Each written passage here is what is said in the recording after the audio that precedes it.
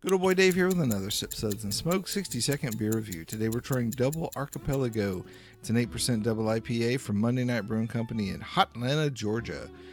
They use 6 hops in this beer, and I'm going to tell you right now, I'm not really a fan of that. I think it muddies the waters and sort of depletes what each individual hop brings to the mix.